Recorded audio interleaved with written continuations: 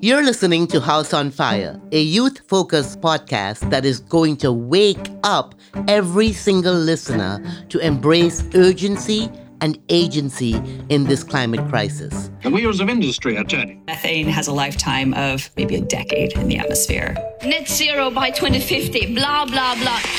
Build back better, blah, blah, blah. In the United States, scientists found that streets in poor areas were up to 3 to 10 degrees Celsius hotter. Of course, we can still turn this around. It is entirely possible. I am Caroline Lewis, the co-host for Season 2 of House on Fire. And with me today is my colleague, Katrina. Take it away. Welcome back to House on Fire, a youth-led climate podcast that aims to get you to wake up. One of the reasons I got into the climate movement was because all of the many solutions that are already present. All we need is action. And my hope is that this podcast will get you to do that. My name is Katrina Irwin. I'm a recent college graduate and an associate program manager at the Clio Institute. I am on a mission to give you all the youth perspective of the climate movement and bring on many other youth climate hosts to help guide me in this effort. Welcome to House on Fire. On today's episode, we had a great conversation with Tony Cho about designing climate-ready communities with vulnerable populations in mind. As some of you know, Clio has been an advocate for people being forced out of their homes because of accelerated climate gentrification, or as it's sometimes called these days, elevation gentrification. This is especially true in Miami, my hometown, and in areas like Little Haiti and Liberty City where Clio works and with which Mr. Cho is familiar. On this episode, we got carried away. We didn't get to discuss what happened with the local Magic City effort, but we expect we will address that when Tony returns for another episode of House on Fire. We enjoyed listening to this creative developer's vision for future cities that are sustainable and inclusive. And we welcome his promise to pilot a truly mixed-income, climate-ready community here in Miami. His next appearance on House on Fire will be another good one, I assure you. Take a listen. Welcome back, listeners. Today we have a special guest with us who has a focus on smart growth and urban planning. Tony Cho is the founder and chairman of sustainable real estate brokerage firm Metro One. He is also one of the real estate developers of Miami's now famous Wynwood District. Tony is also the founder of The Chosen Retreat Space, The Future of Cities, and he has an Emerald City vision for sustainable living. Mr. Cho, is it okay if I call you Tony? Please call me Tony. Great. Yeah. I love that. I'm not formal. Your journey from Sebastian, Florida to Argentina and then to Miami has no doubt allowed you to experience many different cultures and see firsthand how the climate crisis is impacting our planet and our lives. In Florida, where the majority of our population is concentrated in coastal communities, it is imperative that we approach urban planning and development with building resiliency of our communities as intensifying fossil fuel disasters occur. So, 2 things, Tony. How have you managed to reconcile the teachings of your faith and your vast knowledge of cultural knowledge with capitalist materialism? How have those experiences shaped your perspective on sustainable development and building climate-resilient communities? Great question. And really something that I think most people are grappling with. I mean, we're kind of entering this post-capitalistic, very self-centered, self-pursuing world that really didn't take into consideration external complications like climate change and cultural misappropriation, et cetera. And so we've reached that tipping point. We've reached the boiling point. And I do believe that there's a way forward. And it's not anti-capitalism, it's social capitalism, it's impact investing. And there are ways to align, the quadruple bottom line: people, planet, profit, and purpose. And I think that really you have to come from where your intention starts from. What is the intention, of what you want to accomplish in your business with an objective, with a project? And for us, it's always been about the community first, about the environment first. And if you can align that, then that's what's called holistic regenerative development.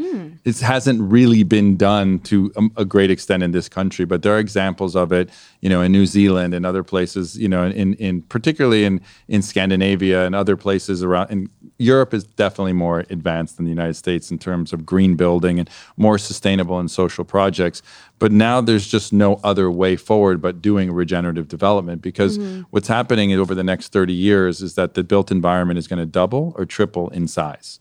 So that's an alarming. That is a scary thought. It is a very scary thought. And if we continue to build the same way that we've been building for the past 100 years or so, without any innovation in the construction materials or the methods that are not carbon capturing, it's going to be a even bigger disaster, and so I think really what is the goal is it's aligning the right incentives with the right outcomes. What is the world that we want to envision, and how can we create public-private partnerships and cross-sector collaboration at scale that can align those incentives? Because we know, Einstein said and Buckminster Fuller said, we have all the technology and all of the resources in the world to take care of 100% of life. So it's about the will. It's about the intention, and it's about the will, and it's about the appropriate incentives. And people don't do things that are harmful because they're intentionally bad people. A lot of them are just uneducated and don't have other solutions. So yeah, education is so important. That's what we believe in at Clio. I agree with that. Education is paramount. I think that's why we have so many issues in this world. A lot of it is lack of education, a lack of access. And there's certain things that I believe are basic human rights, and education is one of them. And access to internet, is directly tied to education, because you can learn everything on your smartphone now. All the information is there. And so I think we need to really democratize access to basic fundamental human needs. And I think that's going to unlock a lot of the potential. And, for example, I'm very passionate about affordable, attainable, sustainable housing solutions for the 99%. And that's a big business opportunity. So when you talk about aligning, financial goals with social and environmental goals, they can be done. And you're seeing all these ESG funds and all these different people focused on, B Corp businesses and other things happening. It's emerging because there is no other way forward. For the listeners, I want them to know that Tony Cho and I have known each other for a long time, but we've never met face-to-face until today. I'm a science teacher and a high school principal by trade. And in 2010, when the climate scientists locally were having hissy fits because people were not paying attention, that's when I decided to found the Clio Institute. And Clio is an acronym for Climate Leadership, CL, through engagement opportunity. So we really just are out there trying to wake up the whole world, from elected officials and chambers of commerce to frontline communities, schools, and everybody in between.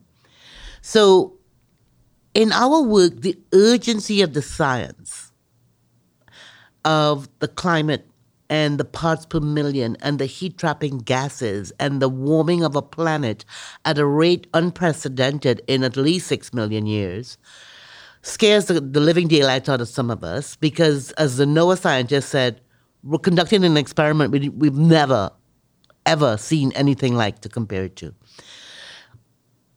Combat that with the justice issues, the vulnerability of the human population. So in the climate fight, I hear a lot about infrastructure and raising roads and all of that. And I'm going, got to do it, got to be ready. We got to stay here as safely as possible. But what about the human infrastructure? How does that justice lens improve how we do things? Because I think the scope of vulnerability, and I don't mean to go on too long about this, is intense throughout the state of Florida, throughout the country, and here in Miami-Dade County, out of control. I'm talking about 57% of the population, based on the ALICE reports, which I'm sure you read, are living paycheck to paycheck, are poor or working poor, cannot prepare for or recover from a disaster. So how do we go about hijacking capitalism? This is what David Martin, a local developer who was on the Clio board for a while, he said, I'm hijacking capitalism to fight climate change. And I said, good for you, David. I want to make a lot of money doing the right thing. How do you do that? Give me a working example of how, with the climate justice lens, the intensity of the climate science, multiplying all of those dramas, how do you do that? So that's a really important question. And I think that I love what you guys are doing at Clio, and I think awareness is first and foremost. Mm-hmm. We need to raise awareness, and what you guys are doing is very critical to the whole solution set that needs to be created. At Future of Cities, which I launched a year ago, that was in the making for the last, basically my whole career. It's kind of my life work's culmination coming together. But we're open sourcing a new sustainable development platform called Regenerative Placemaking. It's basically a framework that you can develop in a way that's equitable, that's inclusive, that's sustainable, and it's non-prescriptive. Because we talked about cultural sensitivities, we talked about social justice, we've talked about vulnerable communities. And in those communities, the problem is that so many people have come in before us as colonizers with their own ideas of what should go into those communities without co-designing with those communities. And so regenerative placemaking is an inclusive framework for participatory design and development within communities. And so there's no prescription of how to do it other than taking best practices, building capacity within those local communities and empowering them to co-design their best outcomes. So would an example of that be like having like town halls and like hiring like people within that community to get people to go to them? It's about engagement. Okay. However, whatever the form is that you need to include and engage people, and you have to meet them at their place, at their level of where they are. And you have to remember there's a huge lack of education and disparities, particularly among the underserved communities. And so there has to be different methods of engagement through the arts, through culture, through things that matter to them. In certain projects, we start with the commons, developing common area spaces with the community before developing your buildings or whatever that's going to be the personal private use. Do any of these exist? Have you started one or many? We're in the process of launching our first demonstration project. Again, our platform, Future of Cities, was a response to my frustration with the development industry as a whole and the lack of alignment between the capital markets, banking institutions, construction materials, contractors, et cetera, with the desire to want to build sustainably and inclusive and equity, but not really having the options. The problem is there really aren't many options. 15 years ago, I started the first Green Building Resource Center in my office in Wynwood, and no one cared. No one came, no one participated, no one was interested. And so here we are 15, 17 years later, and now they're starting to get critical, traction for some of these solutions because now it's being mandated. It's being mandated at the municipal level, it's being mandated at the state level. Now we have carbon capture goals, we have, drawdown goals. We have things that are being, but they're being implemented through policy. And so policy is a big portion of it, and incentivizing people to do the right thing is what we need to do. The reason people are not building more affordable, attainable housing is because there's not the right incentive. David Martin, he has to be incentivized when he can make X amount of millions of dollars building a luxury condo at Miami Beach. Why is he going to go into Overtown and do a project where there's a marginal return? And so my whole philosophy is we need to incentivize the investors and the developers to do the right thing. And then we need to empower those who want to be, investors and developers, but who don't have access to those circles, to those capital. And so it's a combination of educating the old school, but bringing the newcomers into a level playing field. And you do that through equity and inclusion. You include people in the process and you make it fully participatory. Okay, but I have a problem, Tony. Here's the problem. I think in theory, that's exactly what we need. Yeah. So I 100% agree with you. Let me just say that. In actuality, the political needle moves way too slowly. For sure. And they're kicking the can down the road on the climate crisis. For example, the concept that methane, natural gas, as we put natural in quotation marks, is a bridge fuel or the cleanest fuel is a myth. Because the extraction of methane and the leaks happening long after you have taken all the methane out and made liquid natural gas. Let's call it fracked gas. It's 17 times potentially dirtier than coal. So people say if I burn a pound of gas and a pound of coal, the gas is so much cleaner. Yes, but look at what you did to get that gas and how much is still leaking in fugitive leaks. And if you count that and the greenhouse gas potential, so I'm just trying to say to you, for our fight, the climate science is a threat multiplier to all the social good we're trying to do and all the justice issues. And I don't think we can win the fight for people and equity and justice without really tackling the causes of the climate crisis. And quite frankly, Tallahassee in Florida now is in their renewable energy portfolio or clean energy portfolio. They're blaring all about natural gas or fracked gas. So how can a developer like you, with such great intentions for humanity and biodiversity and ecosystems, help the climate crisis really shine a light on fossil fuels, including methane? It's very simple. It's like Buckminster Fuller said, don't fight the existing system. Create a new system that makes the old system obsolete. And, solar and wind and hydro and methane and coal and oil, all of these things that are being used right now, we're in a transitionary period. And actually this crisis in Ukraine right now, which is horrific event, is hopefully going to accelerate our transition towards clean energy. And I think that hopefully that can be one of the silver lining moments of this horrendous event that's happening in Ukraine. And I think that this is a watershed tipping moment for that to happen. And you're seeing a lot of massive adoption of electric cars. All the big fours are going almost full electric over the next 4 or 5 years. That's a huge change. Now, obviously, there's lithium batteries and where do you store them? So it's not a perfect science, but these are bridges to a new clean energy future. And there's incredible work happening with fusion. And there's incredible work happening with nuclear, which is also very controversial, but it's way more efficient and it's way more energy efficient and cleaner than a lot of the other things, like you said, that are being used. But people are scared of it. We won't argue against. I don't think we would argue against nuclear at all. The location of nuclear, however, come on, Turkey Point is a disaster. I think they just closed it down, right? Well, they just denied the building of more. So no, we're relying a lot on that power. We can't just close it down. Tony, I got to ask you a question. Please.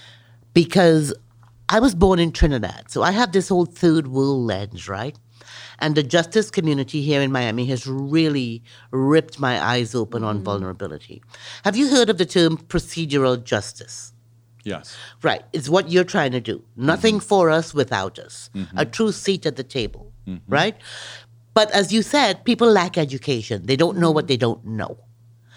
So educating locals as to the reality of gentrification, of improving a community, is crucial. How do you gentrify with the people? Can that happen? Well, I think you can mitigate the impacts of gentrification by being forward-thinking and really doing public-private partnerships and collaboration. Again, I don't think that anybody can point the finger and say, this is the government's responsibility, this is the private sector's responsibility. It's everybody's responsibility. Justice is the responsibility of humanity to take care of 100% of life.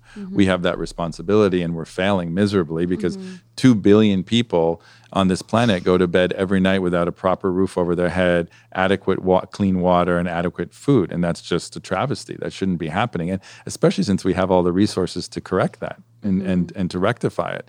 And so I really think what's very important is that we work on building bridges and cross-sector collaboration. And listen, inclusivity, and being in community is complicated because humans are complicated. I know from personal experience, it's very romanticized, intentional living and intentional communities, but it comes with its, with its brown spots and its warts on and its complication because you're interacting with people. What we've done particularly in modern culture and particularly in the United States is separate everybody. Everybody lives in isolated, separated lives away from each other, and that othering is what's creating a lot of the problems. So if we want to fix climate change, we need to also heal ourselves from within.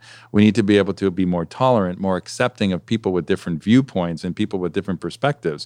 And so I think that's part of the process. And you're not always going to agree through a committee of what to do because everybody's going to have their own perspective. And we always say, well, include the community in your decisions. Well, which community?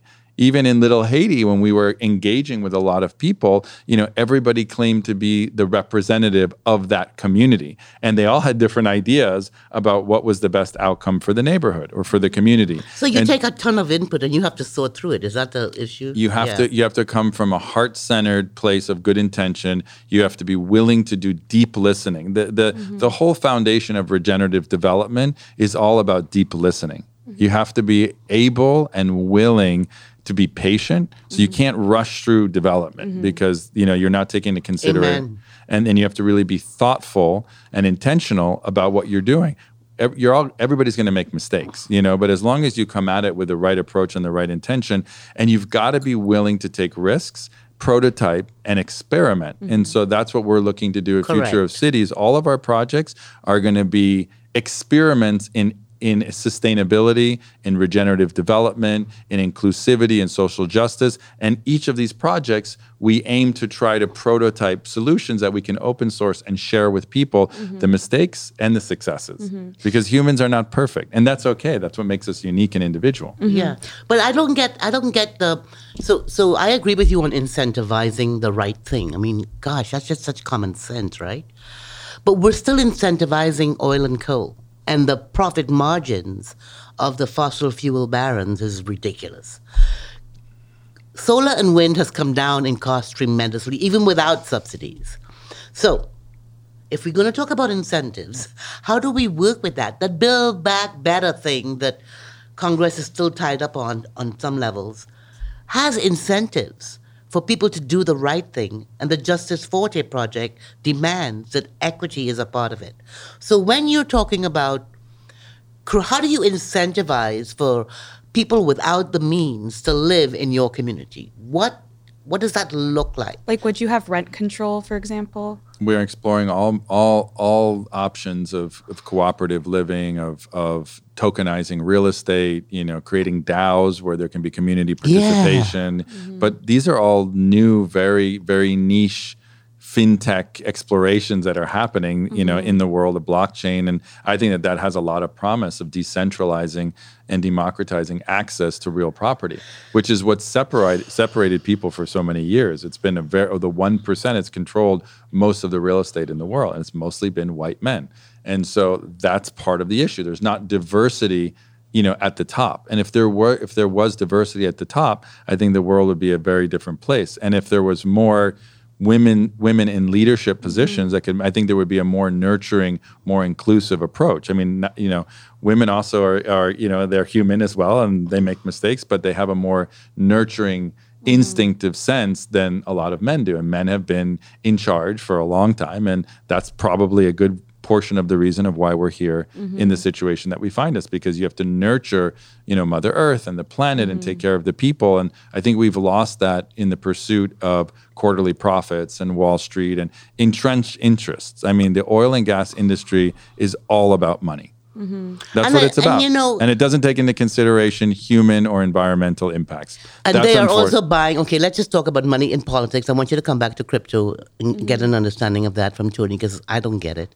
But Tony, so if somebody of your status and caliber and mind and brain and experience that really has an Emerald City, a sort of a utopic vision for what the future could really be, how do you create these public-private partnerships to switch these engines that are too slow to switch? How do we do that? How do we say, you know what, we're just going to do a demonstration project in Little Haiti and Liberty City and put a working air conditioning unit that's solar-powered in one room of every home?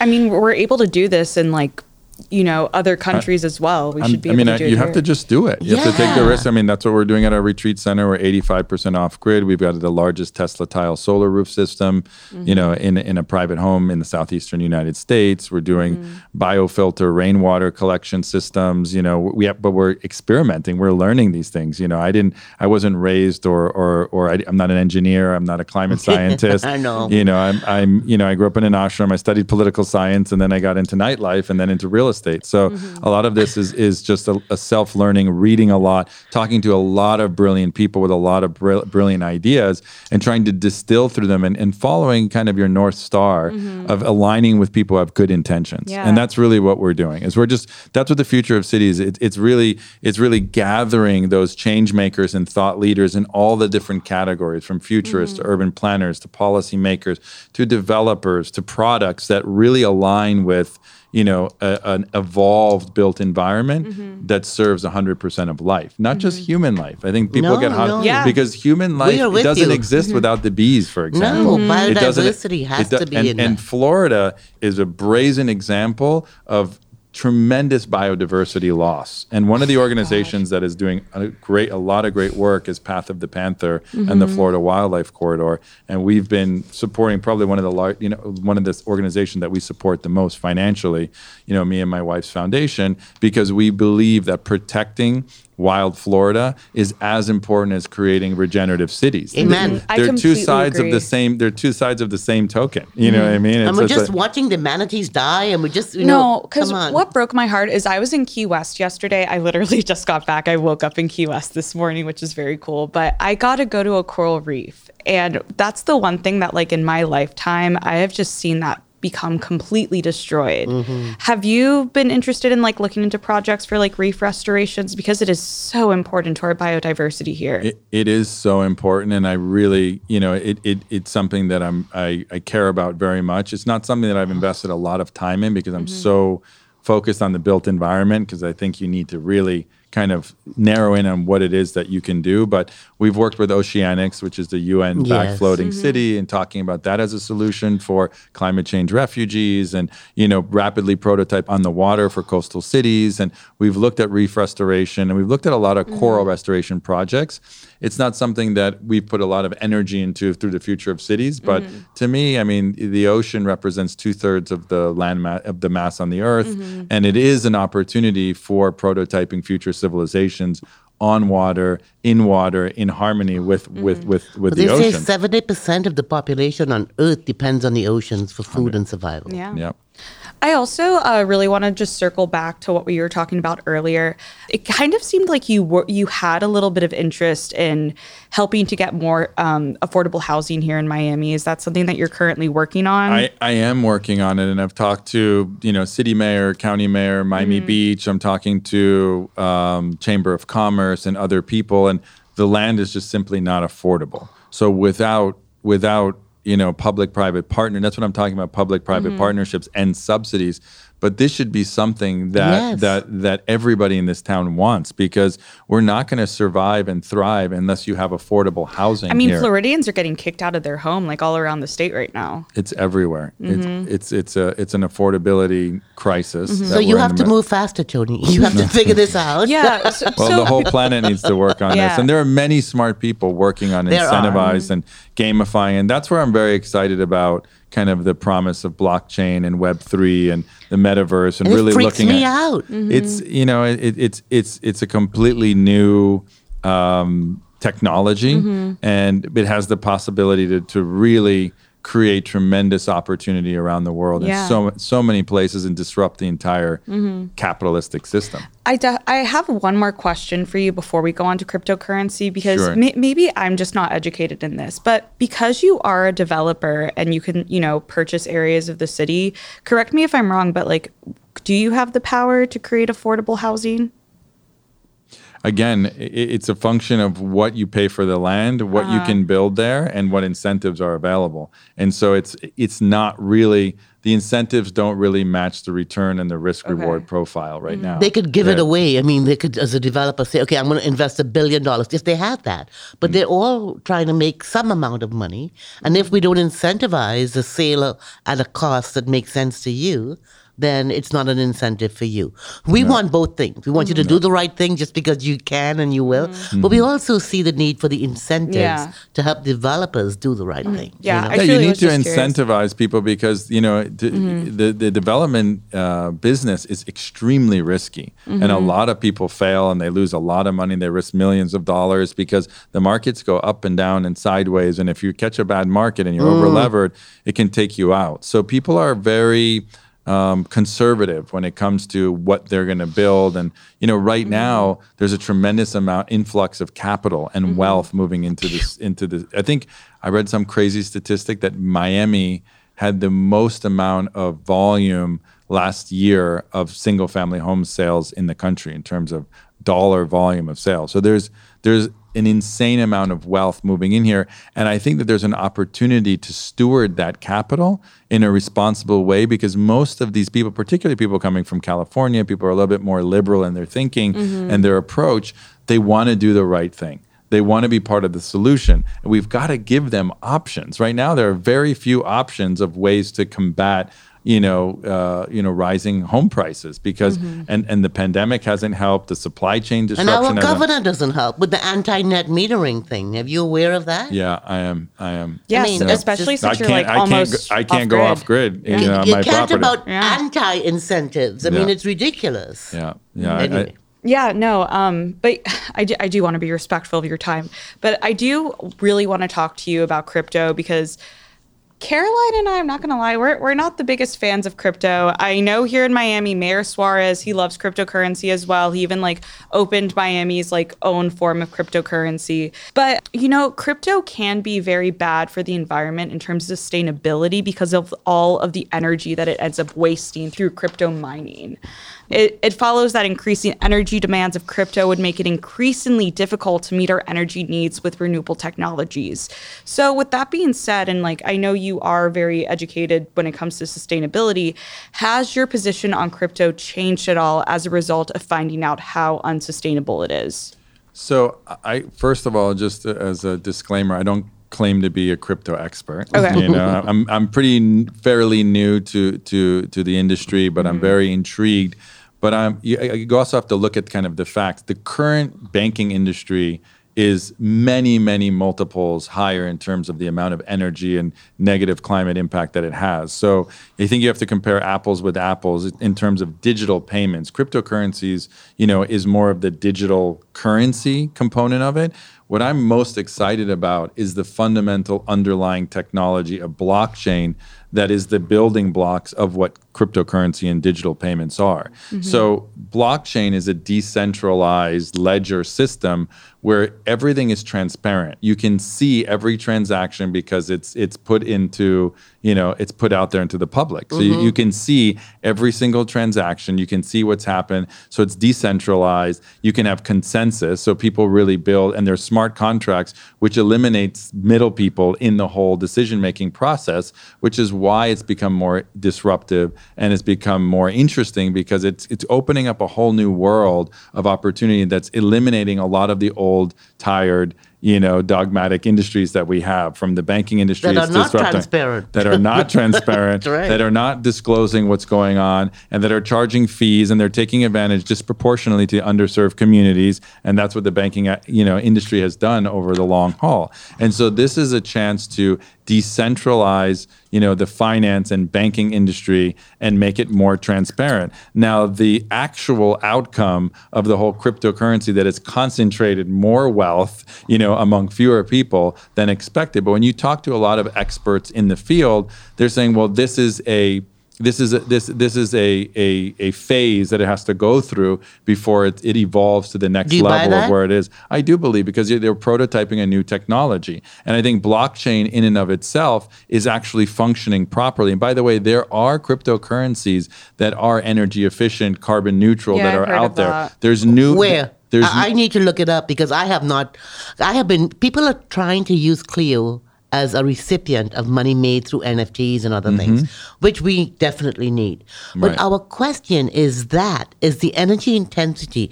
Can't we mine these things in a renewable energy source? Absolutely. And where is that happening? Yeah, if that's the case, then why aren't all the crypto experts doing that? I know you said you're not an expert, but it just makes more sense for it to be sustainable if you have the opportunity. It's an unregulated, new, emerging industry, and so I think that I think regulation will be really good for it. I think once that happens, that's when it really is going to take off as a new foundation. And Web3, and the spatial web is going to replace Web 2.0. It's going to happen. Everything is is going to be done in the metaverse, and it's just a better, more evolved technology. So what's happening is it's being disrupted right before our eyes. And what's amazing about DAOs,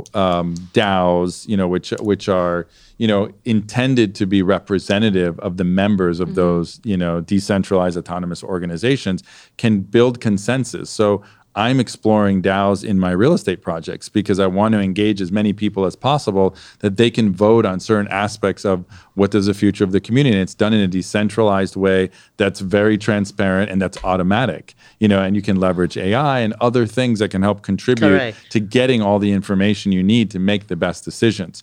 So there's many ways to look, and you can be fearful of dystopian outcomes of these new technologies, but it's here to stay, and we have to really help shape the future of these tools to help us solve big problems like we have in the world. That's the magic word, though, Tony, shape it. And what we are hoping is that somebody like you can hear what we're saying about vulnerable populations and the scope of it's not like in a community of 3 million people in Miami-Dade County, we're talking almost 2 million are living paycheck to paycheck. So as you think about all of these innovations, I kind of want to make sure you don't go to affordable housing versus workforce housing, because workforce housing is for nurses and doctors who aren't in the poverty level area we're talking about, which is worse.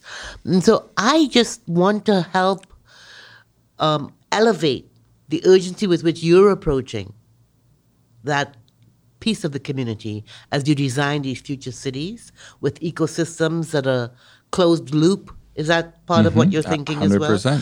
And in that case, how big a community can you envision with that model working? Oh, it has to work for billions and billions of people all over the world. And it's not just in cities. It has to be in rural and suburban communities around the planet because, a good percentage of the population today lives in rural areas. So eco-villages and suburbia and other places needs to de-emphasize the automobile. They need to get out of their cars. They need to really work on creating a more, sustainable lifestyle that's not emphasizing the things that are harming our planet. And so I think that, we need to create models that work for the entire world. And that's why for us, regenerative placemaking as a framework is something we can share and people can adopt it in their own, because we have no ambition to be developing in hundreds of cities around the world. It's just not possible. It's not realistic for us. I don't want to live on a plane. I want to, I want to reduce my carbon footprint, and I want to be able to help build community where I am and do demonstration projects. But people can accelerate, the learnings through these peer-to-peer networks, through Web3, we can prototype, in the digital world through twin cities and the metaverse, what one of these regenerative communities look like, and then people can take pieces of it, and say, well, this is what this neighborhood could look like if we co-design it with the community. And that's where we go back to the educational component, the inclusivity component of it, and being fully participatory. So can we create one of these? Katrina and I were just talking we were just like a town hall. Can you come to Miami and do that with us? Yeah, Caroline's the queen of town halls. Yeah, I don't know if you know that, but if you want to find a way to get other people from Little Haiti to come in and not just have representatives, just have it be huge areas of Little Haiti just all coming in and talking. Or even beyond Little Haiti. Yeah. Sure. Absolutely. So let's make a town hall. Let's make it happen. Sure. Why not? But I'm going to tell you what your role is, Tony. You ready? Yes, ma'am. Your role is to get a group of investors to come up with this Miami plan of a co-created communal area and make it so that most of the money comes from the private-public partnership. You know what I'm saying? But make it so successful that every government entity wants to create incentives for developers to do this everywhere. They have to see it working. Of course. Show me, don't tell me. Okay, so we got him. We got Tony. Thank you so much Thank you. for agreeing to create a closed loop. She has you on record. Communal living. No, I mean, I think it could be a beautiful thing. It's my mission. thing. I mean, it's my mission of my organization, so it will happen. And, Okay. and there are a lot of bright spots around the world of people doing the right thing. Yeah. And I really Not think... a lot in Miami, But unfortunately. you could shine a light on but- it. Like you said, the eyes of the world. I get a call from a reporter. Cleo gets calls from reporters. couple times a week to talk about Miami. So eyes are on us, and let's showcase your vision. But it was good. I was at COP26 and Mayor Suarez was there and other people were there. So people are starting to pay attention that this is a real issue.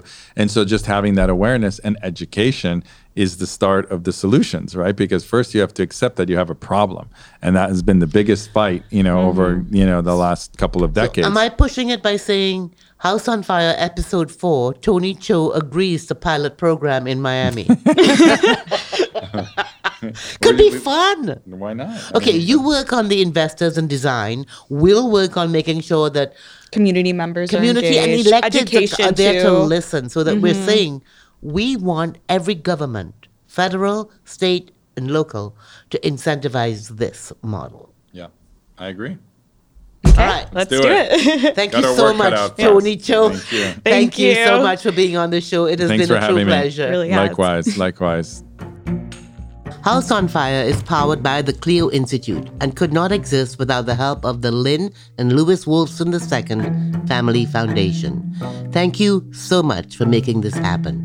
Here at the Clio Institute, we believe that the best way to get people into the climate movement is through education. And one of the best ways to do that is by sharing House on Fire with your friends and family. So don't forget to like, share, and subscribe to our podcasts. And House on Fire can be found on all channels where podcasts are available.